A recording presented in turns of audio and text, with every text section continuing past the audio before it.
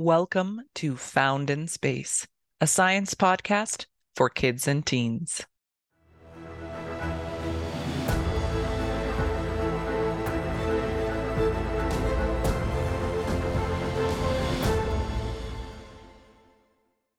We have such a fascinating topic today. I am so excited to explore this with you. So our topic comes from Miss Healy and her space-loving friend.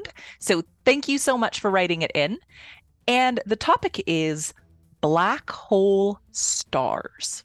These are also known as quasi-stars. So the request was, well, just talk about these things. What are they? Or what might they be? So we don't know if quasi-stars or black hole stars existed in the universe or not, but we are searching for them. So let's start by talking about the name. Quasi is a word that means kind of, sort of, but not quite. So a quasi-star would be something that would be almost a star. It looks like a star, but it really isn't a star. Now, a black hole star gives us a little bit more of a description of what might be going on. The idea of a quasi-star would be that it would be an object, a really, really massive sphere, a ball of glowing, hot, luminous material. Sounds a lot like a star, doesn't it? But at its core, it would have a black hole. And these objects would need to be millions of times the mass of the sun. So they would have supermassive black holes at their core.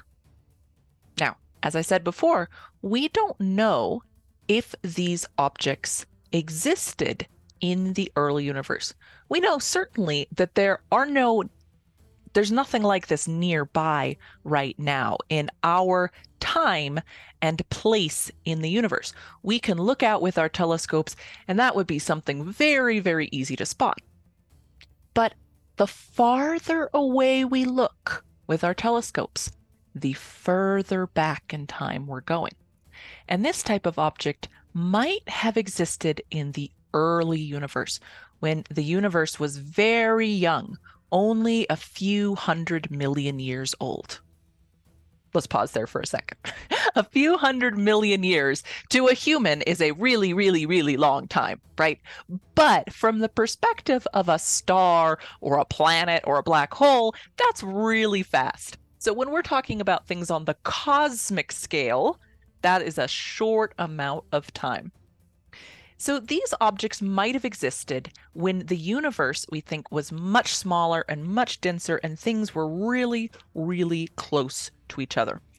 And if they did exist, we might be able to spot them with telescopes like the James Webb Space Telescope, which is made to be able to study that time period, among many other things as well. We can use it to study close by things as well, but we can use it to study things very far away and long ago.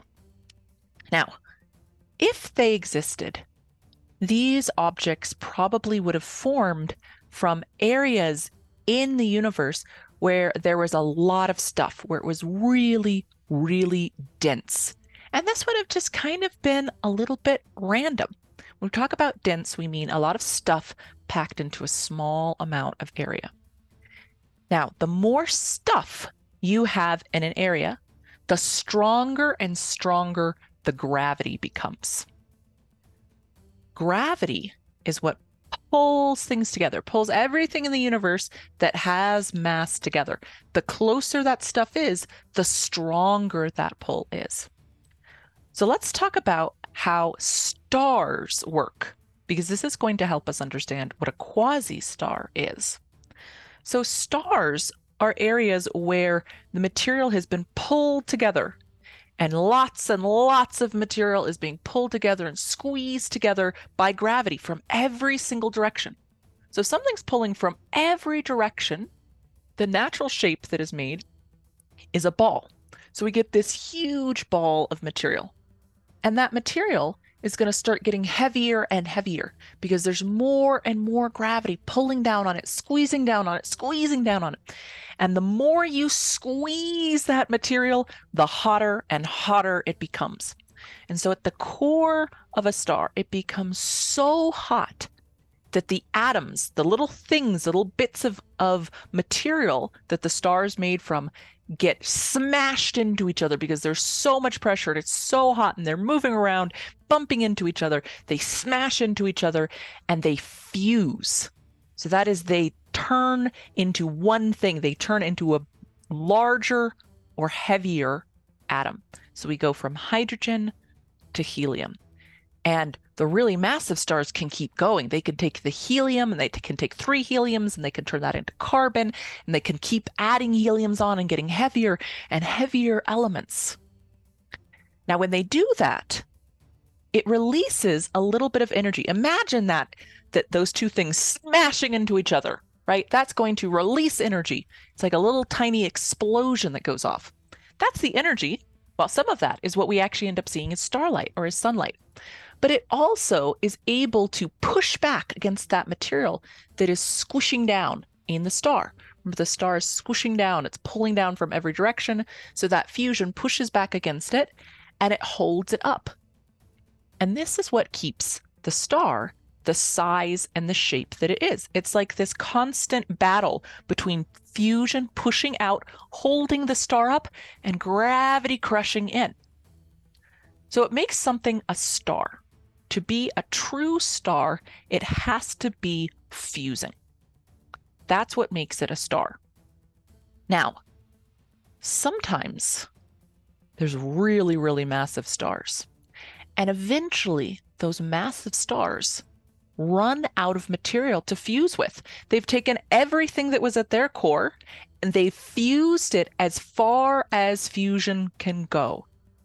And when that happens, there's nothing to fight back against gravity. And gravity wins. Gravity collapses it in on itself, and the star crushes in from every single direction, smashing what's at the core. Now, if this was a really, really massive star, something at least 20 times as massive as the sun, then the gravity is so strong that it essentially just breaks the matter and it collapses the star into a black hole. And that's how we think stellar black holes, the most common kind of black hole we can find, is made. Now, the gravity gets so strong with a black hole that if you get too close to it, then the gravity is too strong for anything to ever be able to get out, to escape from it. All right, so those are the two things we need to understand to really understand what a quasi-star or black hole star is, because it's kind of a combination of those two things. So I want you to imagine a really, really ginormous, huge, massive star that is millions of times the mass of the sun.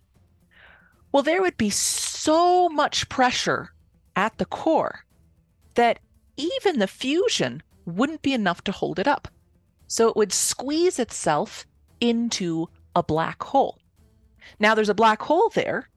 Think about the outside layers of that star. Fusion isn't happening on the outside, it was happening on the inside. And so the star is going to start, everything around the black hole is going to start falling into the black hole. But the gravity is so strong and so immense that as that material is falling in, it's heating up, it's getting hotter and hotter, and it's releasing all kinds of energy as the material just falls towards the black hole.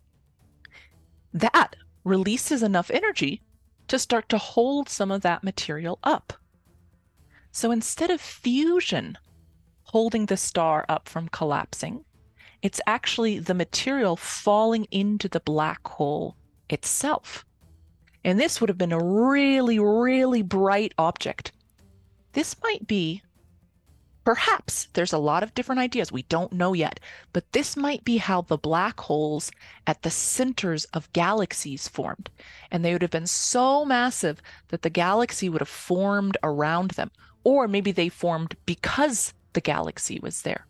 So maybe our own black hole, our own supermassive black hole, Sagittarius A star, maybe it started like one of these quasi-stars. We don't know yet. That's why we're studying it. Now, it probably would have only lasted for a few million years. Now, remember before I said that a few 100 million years was very short for a star. So something only lasting a few million years would be like the blink of an eye. So if these existed, they would have existed for a very short period of time, then they would have collapsed into supermassive black holes and maybe begun to make quasars. This is one of those amazing types of objects that we hope to find. Maybe they existed, or maybe something even more incredible existed than them. We have only just started to explore. There is so much to discover in our universe. So thank you so much for sending in this incredible question, or topic rather. This was great. And all of you listening, if you've got topics that you'd like us to talk about as well, you've got questions, have your grown-ups send those into the email in the description.